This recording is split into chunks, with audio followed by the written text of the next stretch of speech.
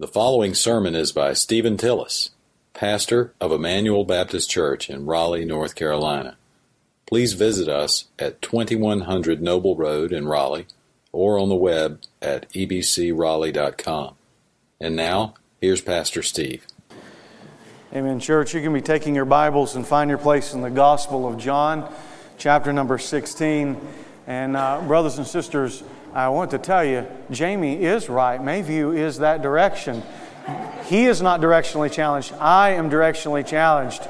Steve Tillis give directions to somebody, said no one ever, all right? Sometimes I actually have to put in the GPS in Raleigh how to get back to my house. So don't take my advice. In fact, hey, but I'm not alone. There was a deacon up here on stage. I'm not going to say which deacon it was, Bill Bailey. I'm not going to say who it was, but somebody was pointing. I was just agreeing with a deacon, which tells you don't ever agree with the deacons, all right? No, I'm just messing around. John chapter number 16, for those who maybe haven't been here in a little while, or maybe you're visiting with us, we're in the middle of a series on the New City Catechism. And I say, wait a minute, this is a Baptist church. Yes, catechism is just simply an old school way of learning biblical lessons, biblical truth in a question and answer format. And so we've done, I think, about 17 of those questions. And to this week, we're on question 18. And if you want to follow along with us, there are little pamphlet books out in the foyer. On your way out, you can pick up a New City Catechism. I want to encourage you to do your devotions, to work with your children or family members through the week. You can see exactly sometimes the text that's there, the question that will be discussed, some small commentary. And for children, there's even a little button to press, where they will sing songs about the question at hand. And so please be a part of that. You can also get us an app on your phone. Just simply type in New City Catechism. It's free. We want you to follow along. We want our people to follow along with us. The last 3 weeks have been tough. I think 3 weeks ago the question was, what is sin? Everybody wants to get up and go to church on Sunday morning to find out that the question is, what is sin? But it's in the Bible, so we looked at what the Bible has to say about that. And then last week, the question didn't get any easier. The next question is, what is idolatry, right? And so we had to speak about what does it mean to be an idolater. And we said that every human being in the world partakes in idolatry. You may be here today and say, well, I'm not an idolater. I don't worship at a totem pole or this or that. But I assure you, if there's ever been a time in your life where anything has been more important to you than Jesus Christ, then the Bible would say that you are an idolater. The good thing is that there's mercy and forgiveness and grace in the cross of Christ that we just sang about, whereby He gives us a new heart to worship and serve Him. And I remember last Sunday I was speaking about idolatry, and I said, hopefully next week will be a cupcake message. Maybe the catechism will throw me an easy one. Does Jesus love you? And we're going to say yes. But as I looked this week at the catechism, that was not the case. In fact, the question got a little tougher this week. The question was, will any sin or disobedience go unpunished by God? That's the question for today. Does God simply wink at and look past and look over? Is God some sort of bearded old grandpa that sits in heaven and looks down upon the wickedness and the sinfulness and the injustice that takes place in our planet and just smile and sweep that off to the side and say, well, you'll be all right. Everybody makes mistakes. And one day you'll just take a road and all roads lead to me anyway. Or is there something more serious about this question? Will any sin or any disobedience go unpunished? And of course, the answer in the catechism is no. God is angry at sin and disobedience. And all sin and all disobedience must be judged because God is a holy and a righteous God.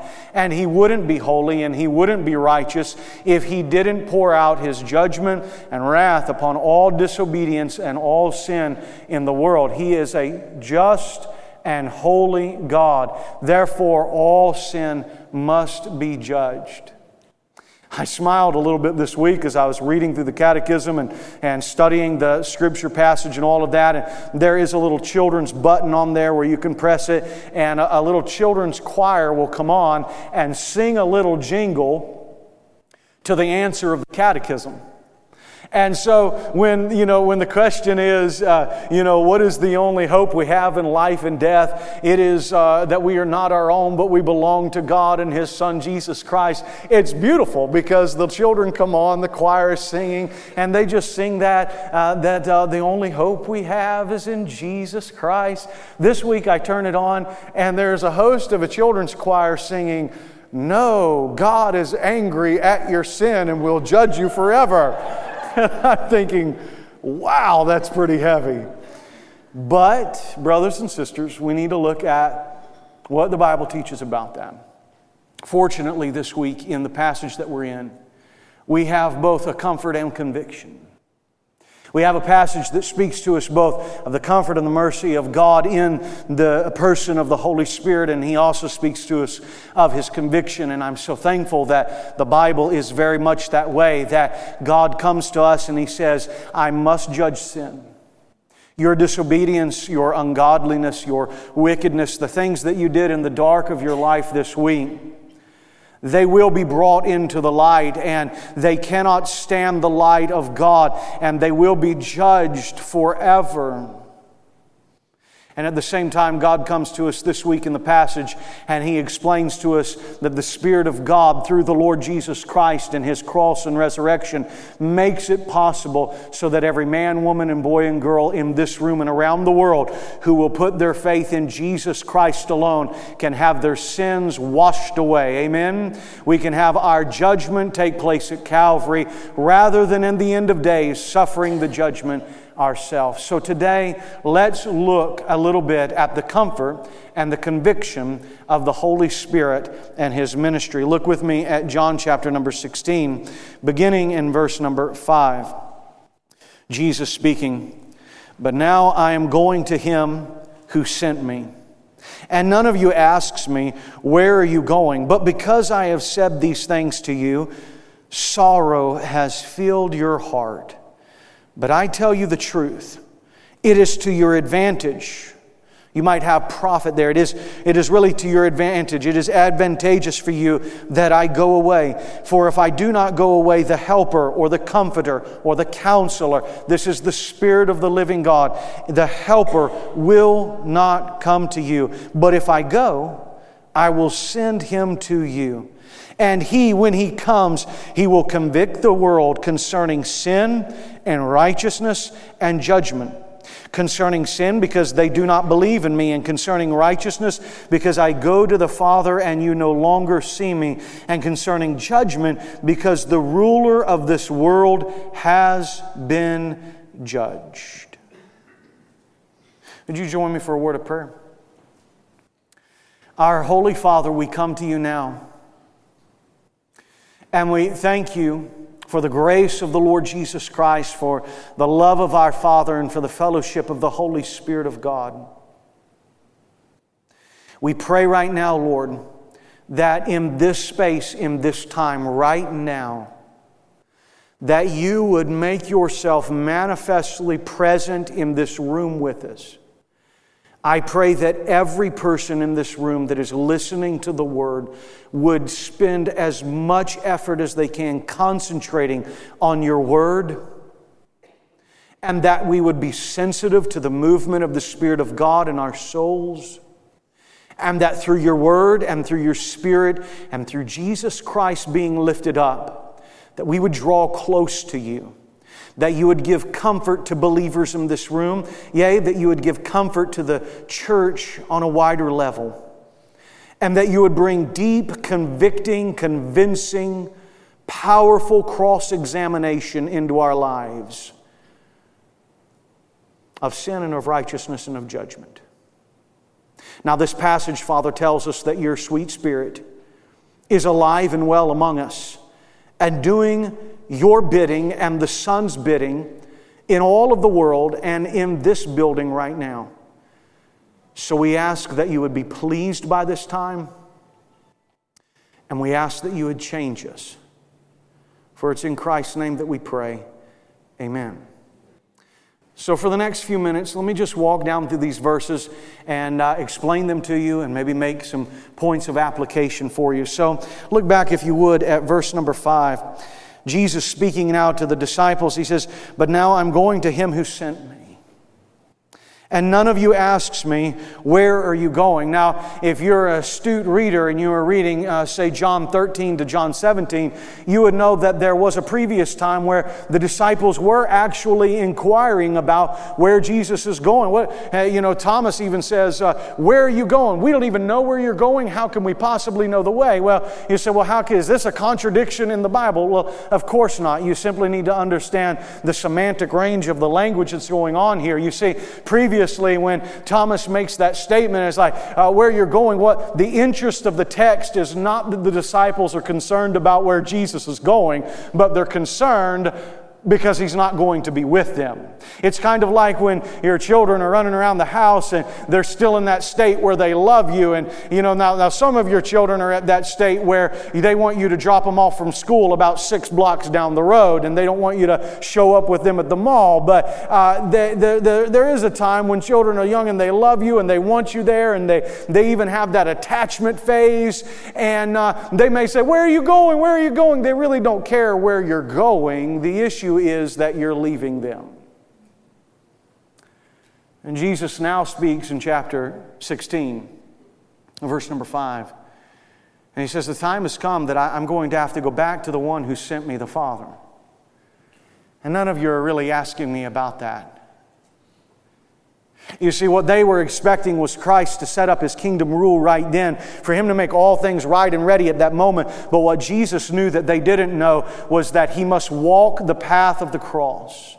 Jesus must walk the cobblestone streets of Jerusalem with the cross attached to His shoulder, with the bloody brow, with the beaten back, with the stains of all of our sin attached to His soul. He must go to the hill of Calvary outside of Jerusalem, be lifted up on the cross, dropped into the socket of earth, and there alone in the darkness of night die for our sins.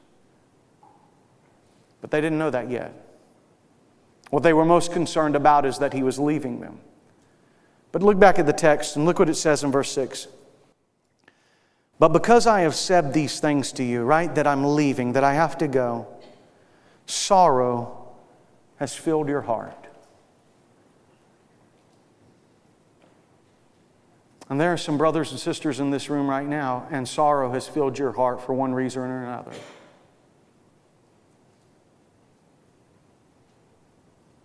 You may not be like the disciples. You may not have in sorrow today that Jesus has left, but you have sorrow for many other reasons. And Jesus comes to us in this passage and He says, "Listen, you're so concerned that I'm leaving you, and there's so much sorrow in your heart." And look what Jesus says to them. "But because I have said these things, sorrow has filled your heart. But I tell you the truth." Aren't you glad that Jesus tells the truth? Amen. There are so many people and so many things in this world that lie to us, that they're charlatans and liars and thieves and deceiving. But when Jesus comes around, Jesus always tells the truth. You say, what is truth? Truth is that which corresponds to reality. Jesus is telling them the way that things really are. And He says, "But I tell you the truth. It is to your advantage that I go away. For if I do not go away, the Helper will not come to you. But if I go, I will send Him to you." Here's the comfort for a Christian today in this room. The comfort for the Christian today is that it is better to have the Spirit of God in and with you now than for Jesus Christ in the flesh to be walking beside you. Now I want you to pause and think about that for a moment. Do you believe that? What would you rather have? Would you rather walk out of here today and get in your vehicle and Jesus sit down beside you in the car seat? Or would you rather His Holy Spirit be with you every day of your life?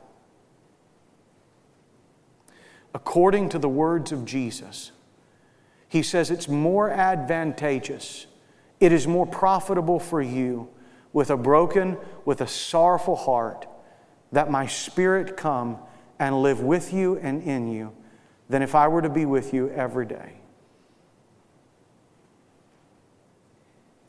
I want to pause for a moment and say, oftentimes when I do a funeral, I'll read from John 14, 1 through 6. Let not your heart be troubled. You believe in God, believe also in me. In my Father's house are many mansions, and if it were not so, I would have told you. Behold, I go to prepare a place for you. And if I go, I will come again, that where I am, I may receive you to my own. And that brings comfort to us, does it not? When one of our loved ones dies, we say they're in heaven with Jesus. But Jesus ultimately says the great comfort is not that we have a mansion in heaven. The great comfort is not that on one day He will come again. The great comfort is that when Jesus leaves, He leaves with us the Spirit of the living God.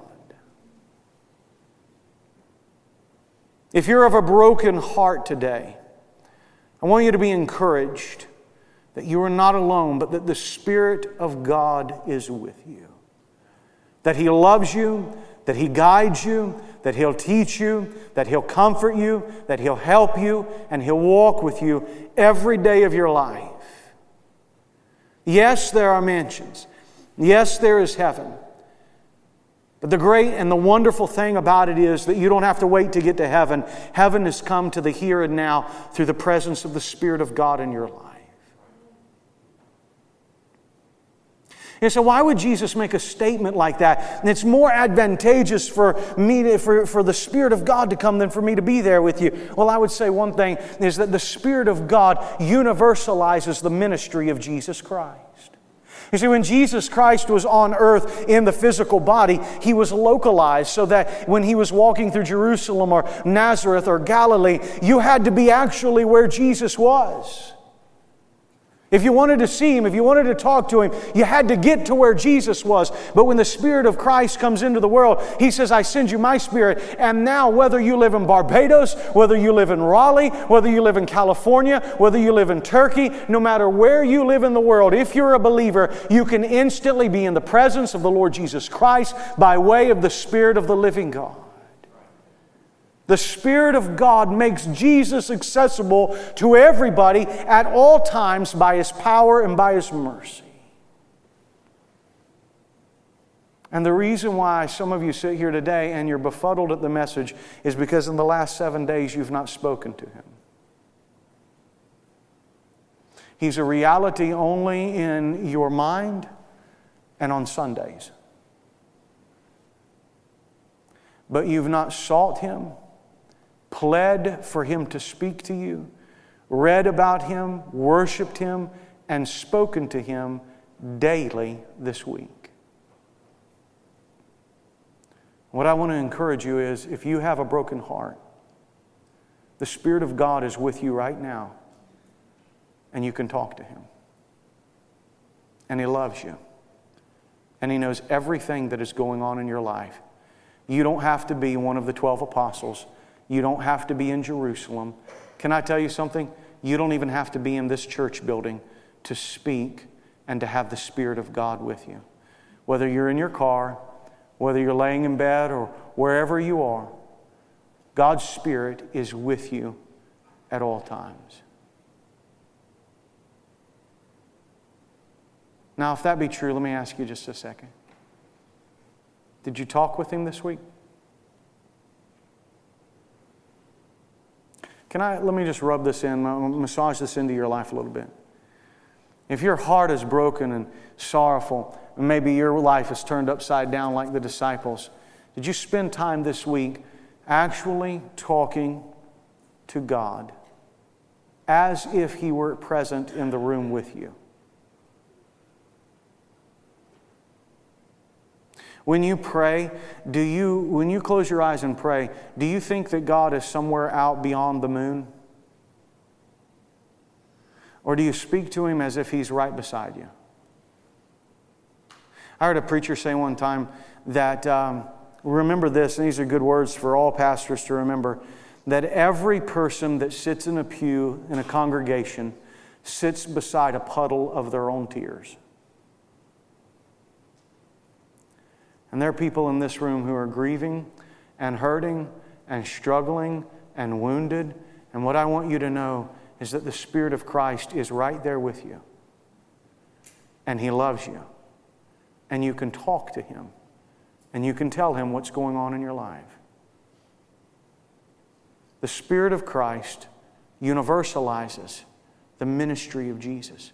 Not only does He universalize the ministry of Jesus, He internalizes the ministry of Jesus.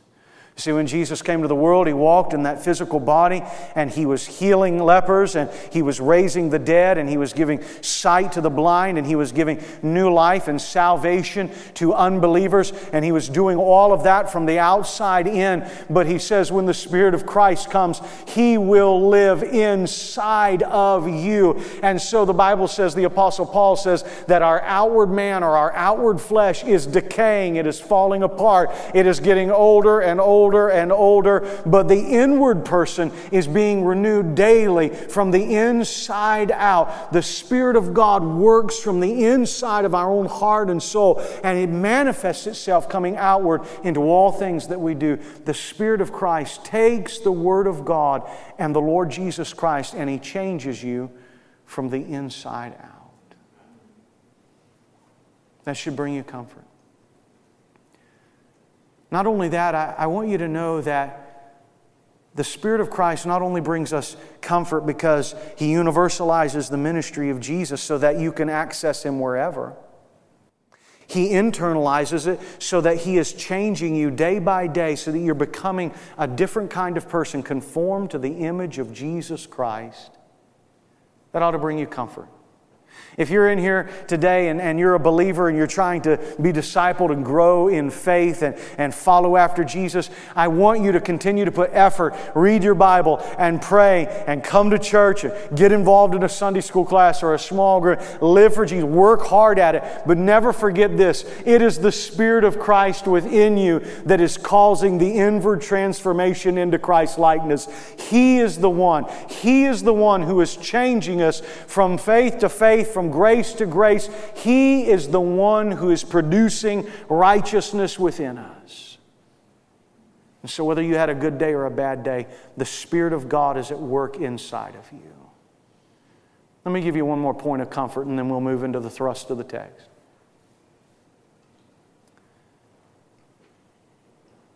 Y'all remember that show when you were a kid? It came on, Mission Impossible. Anybody in here remember that? Right. You know, and at the beginning of the show, he gets like a tape recorder or something and says, your mission, should you choose to accept it, is thus and so, you know. And there's always a wink in their eye because they know that next week they're going to be back to do the same thing again. And then they would drop the tape recorder in the sink or something would happen and it would implode, you know what I mean, and go up in smoke. And that's the first recorded case of government mismanagement of money. And anyway, Mission Impossible. If you want a real Mission Impossible, just look at what's going on in these chapters. Here is this guy in some far-flung corner of the Roman world in a Jewish colony who's born into a carpenter's family and raised in Nazareth. And is there any good thing that can come out of Nazareth? And for 3 years he walks around, he gets a big crowd, and then everybody leaves him. He dies a terrible, gruesome, awful death. In fact, it's called the death of a curse. He hangs on a tree, he dies, and the mission that he gives is, I want you 12 guys, most of which are fishermen and tax collectors that people hate, and I want you to go turn the world upside down by saying that this Jewish rabbi in this far-flung corner of the world that has this message and then died, he rose from the grave and you should follow him. Now I want you to go change the world with that message. Oh, and if that's not enough, right before you get ready to go do that, I'm going to die.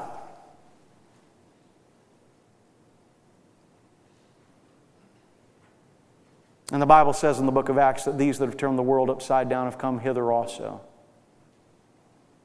And the message of Christ and His cross and resurrection has spanned the globe and brought millions to faith in Christ. Now, just how do you think that happens? Because the Spirit of God is with us. God did not just leave us on our own to build the church, to see people saved, to disciple people. We are not alone. Oh, you ought to receive comfort on that. Maybe you have family members who are lost. You have friends who you're trying to share the gospel with. You want to see the Lord bless and grow and salvation come. And we work and do everything we possibly can. But don't ever forget this. We're not doing this alone. God did not tell us to go out and do the mission by ourselves. The mission becomes possible because the Spirit of the living God is with us and in us. He's the one that makes it possible. Now, why don't all of you that are believers today just take a deep breath and sigh that relief that the Spirit of God is in control and He will bring about salvation in His time and in His way and in His will. God has not lost control. The ship is not out of control. The waves are not driving anyone or anything under. The Spirit is in absolute control of the gospel around the world. Amen? I hope that brings you comfort today. Now let me change for a moment and hopefully bring us some conviction. This is what the Spirit of God does. Look at verse number 8. And He, that is the Spirit, and when He comes, He will convict. Now that word there for convict is hard to represent in English. It's hard to get your wrapped around in one word. It could be convict, convince, cross-examine, expose is one word. Here's the sense of the word. This word, when it was written, has very much a judicial backing behind it, and it means more or less a cross-examination. But not in the sense as if it needs to make somebody guilty, for God has already pronounced unbelievers guilty. The Spirit of God doesn't need to make us guilty. We are guilty because of what we are done. In fact, there's a personal nature to this. It is that when the Spirit of God comes into the world, He will convict the world or convince the world. That is, He will come on a personal level to unbelievers in the world, and He will convince them of these truths. And look at what it says. Verse 8 is a summary, and verse 9, 10, and 11 just spell it out. So look at verse number 8. And when He comes into the world, He will convict the world concerning sin, righteousness, and judgment. So let me just give you 3 points in verse 9, 10, and 11. Look at verse 9. First of all, He will convict or personally demonstrate this in our lives concerning sin because they do not believe in Me.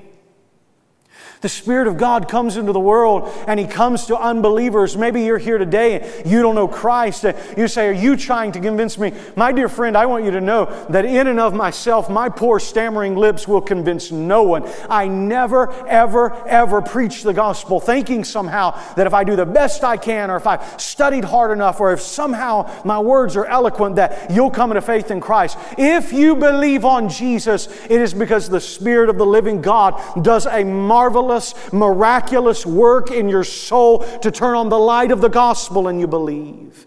It is His work that you believe on Jesus, not my work. My work is to faithfully tell you that Jesus lived and died and rose again, and that all that come to Him by faith can have everlasting life. But if it's just from my words to your heart, it will never work. The Spirit of God is the one that is tapping on your heart right now. There are people in this room. You're sitting here, you're listening to me. You wish that I'd lower my volume, and I'll try my best. I get a little excited talking about Jesus.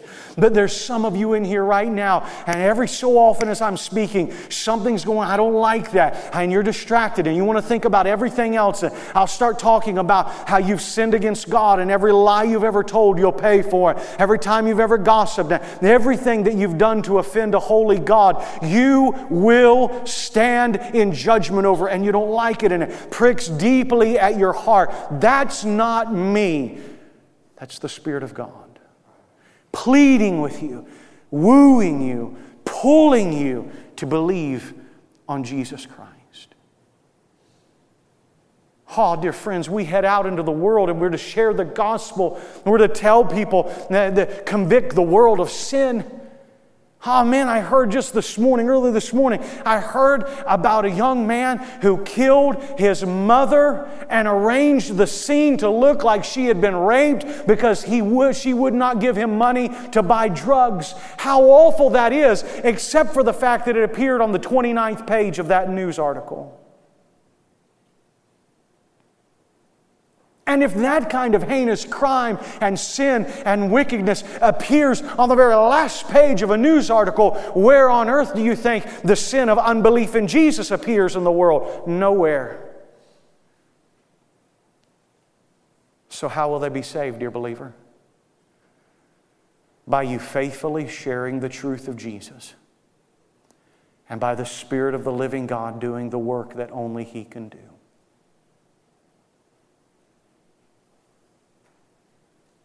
Many of you in this room, if we were to take time and talk about your salvation, you know what you'd say? I grew up in church, I did this, I did that. I heard the gospel and heard the gospel and heard the gospel and heard the gospel, and nothing ever changed in my life. I just it was all, it was religion, it was what I was supposed to do. But one day, rain fell from the sky, something dawned on me, a light went off in my mind, and I instantly knew that I had sinned before a holy God, and I saw myself as wicked. I saw myself as needing Jesus, and I looked to the cross, and like never before, Jesus became wonderful to me. All these songs that we sing, near the cross, near the cross, I now want to sing that because Jesus is so glorious and wonderful and good, and that had never happened before. That was the Spirit of God raining down into your heart, reaching in and grabbing you by the throat and saying, believe on Jesus. Only He can do that. And if you're in here today and you are an unbeliever, I want you to understand, you don't go into the fiery judgments of hell in the eternal future to come because you lie or because you cheated or because you did this or did that. You go there because you reject Jesus Christ. The Spirit of God comes into the world and He convicts the world of sin because they do not believe on Jesus Christ. When you're sharing the gospel with an unbeliever, don't let them get you sidetracked. There are questions you don't have the answers to. There's a whole bunch of conversations to be had. But the most important issue, and what stands between them and eternity, what have you done with Jesus Christ? Have you believed on Him for eternal life? Look at what it says in verse number 10. The Spirit of God, when He comes into the world, He convicts them of righteousness and concerning righteousness, because I go to the Father and you no longer see me. What does that mean? Verse number 10. It means this. And when the Spirit of God comes into the world, He convicts the world of the righteousness of Jesus Christ. You see, everybody in the world has some form of righteousness, do they not? Everybody thinks that they're good enough, or that they're I've never met anybody that said, all my bad deeds outdo my good deeds. Now, most people kind of have a balance in their mind, and they think, I'm just good enough to get into heaven. And the truth of the matter is, all of your righteousness is as filthy rags. All of our attempts to be good enough, to be righteous, to be holy, it is all sin upon sin upon sin. And the Spirit of God comes into the world, and He says, the only righteousness that will do is the righteousness of Jesus Christ. The Bible says that He that knew no sin became sin for us, that we might become the righteousness of God in Him. My dear friend, if you try to live your life being good enough and righteous enough, and you may say both sides, negative and positive. Give me just a minute. We'll finish in just a few minutes. From the negative standpoint, you say, I've never murdered, and I've never done this, and I've never done that. All of the negative, I'm not doing all of those things. But does your righteousness, even if that were true and it's not, does your righteousness exceed that of the Pharisees? Can you look and say that you're as holy as God, that you do His righteousness as God? Is your righteousness on par with the righteousness of God, or deep in your own heart and mind? Right now, can you at least be honest with yourself and say, what nobody else knows is that I know that I fail and come short of the glory of God, and I sin. And what you need is not anything you can produce on your own. What you need is what only Jesus can provide. Isn't that the glory of it? Isn't that the glory of Jesus coming into the world? God looks down upon poor humanity and says they messed everything up, they've done wrong, and every time they try and do right, it works out the wrong way. And Jesus says, I'll send my Son into the world. And He'll keep all of the law, and He'll do it perfectly, and He'll be righteous where they have fallen. He'll do what Adam could not do. He'll be perfectly obedient and perfectly righteous. And not only will He always keep the law, He'll go to the cross and take all of your unrighteousness into His own life, pay the just penalty for it, raise again, so that He might give you His own life. Man, that's a good deal, isn't it?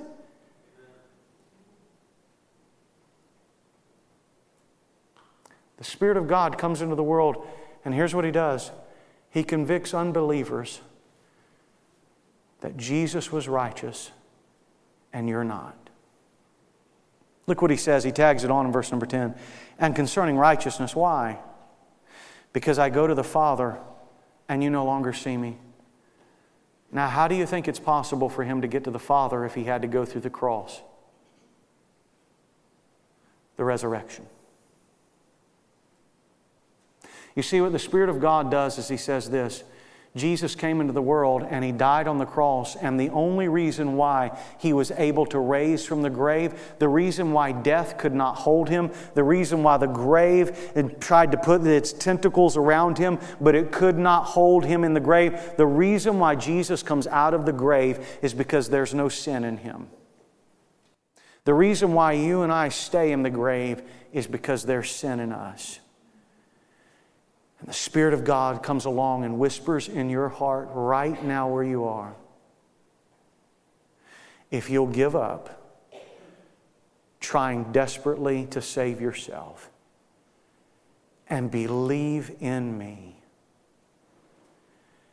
I will give you my righteousness. And when you die, my righteousness is the key that fits the lock to undo the door of hell and death.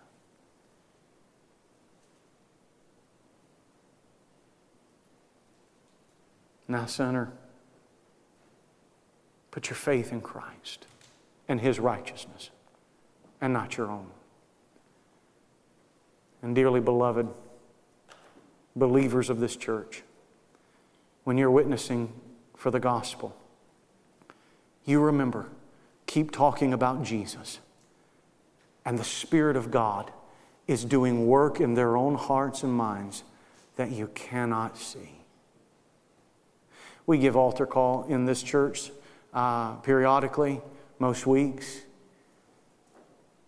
I want you to understand, sometimes when we stand and sing, somebody said to me one time, man, Pastor, what a great word from the Bible. I wish somebody would respond. Can I tell you something?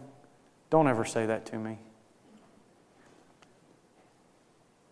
Because whether you come down here and pray or whether you stay where you are, I already know that God is working on your heart, twisting and turning deep in your soul. Most of the people in this church that have gotten saved have done so not at this altar. But I usually get an email or a phone call on a Monday or a Tuesday. It says, hey, could you meet for coffee? That's something I want to talk about. You're wrestling right now with the Spirit of God, and He is working on your life. You've been coming here, you've been listening to the Word, and now it's time. The Spirit is convicting you of the righteousness of Jesus. Stop trusting yourself. Put your faith and confidence in Jesus. What's it say lastly in verse number 11? And concerning judgment, because the ruler of this world has been judged.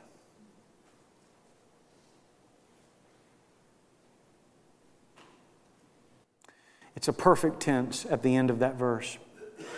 What it says is that the ruler of this world is judged. And now just think about that for a moment. The Jews and everybody else and all of us, we send Jesus to the cross to condemn Him. And what does Jesus say before He gets to the cross? It's not me who's condemned by the cross. It's the devil who's condemned by the cross. His death nail is the love of the cross of Jesus Christ. When Jesus dies, it is the universal irony. It is this galactic irony that Jesus is condemned to die on the cross, and yet it is the devil who is condemned. He's judged already. And one day, He'll be cast into the lake of fire. And now stay with me for a moment. If you're here today and you don't know Jesus Christ, you're judged already as well. You stand under the condemnation of God. And when you die, you will pay for your sin of rejecting Jesus eternally.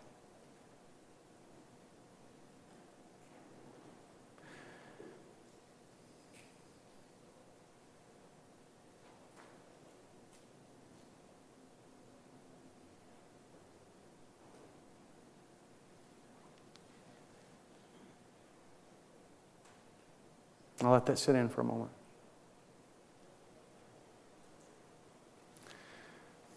I've told this story here before. I was thinking this week of a better way to illustrate it, and I couldn't come up with one, so I'll just give you this. In the days of the prairies, coming along the plains in wagons, periodically a family would be on their wagon and they would see a prairie fire coming from the distance. And everybody would stop the wagons and they would get out and they would burn a patch of land themselves. And they'd take the wagons and their families and they would put the wagons and the families inside of the patch of land that they burned. Because they knew they couldn't outrun the fire. And when the raging winds blew the fire into the dry summer, and it came across where they were, the ground had already been burned. And it would burn around them. It would not burn them. What I tell you is that Jesus Christ went to the cross and He suffered the burning judgment of your sin. You cannot outrun death. And you cannot outrun eternity.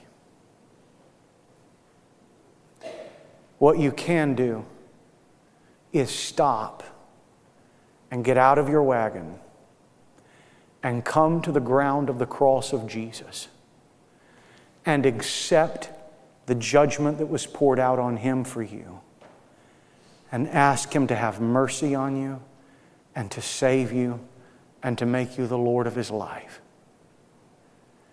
And when judgment comes, you'll be safe in Him. Would you bow your heads with me for a moment? Heads are bowed, eyes are closed. Just a minute, we'll sing a song together.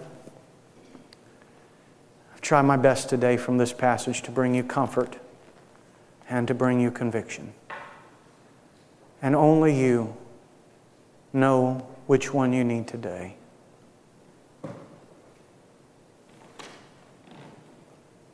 I pray that the Spirit of God would sit down on the pew right beside you.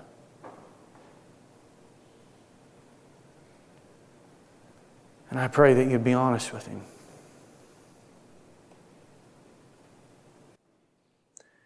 And if you do not know Jesus Christ as your Lord and Savior, talk to Him right now and ask Him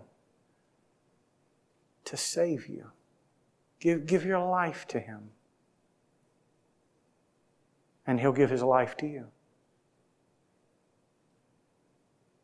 Maybe there's some brothers and sisters in here today of a broken heart. Why don't you just draw in a fresh breath?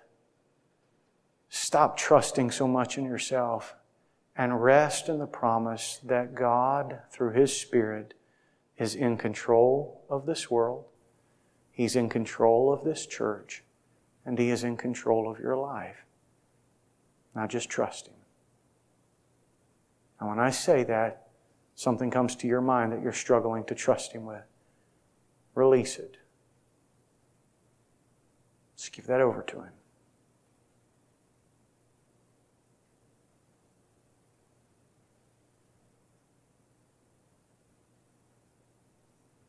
I say this and we'll sing. If this week you find yourself struggling with whether you have really trusted Christ or not, I really mean it. Please call me. Email me. Come by. We want to help you. This is nothing to play about. This is of eternal matters. We want to help you trust Jesus Christ. Not in a religious way, in a supernatural way that changes you from the inside out. Just stand and sing with us a verse or two.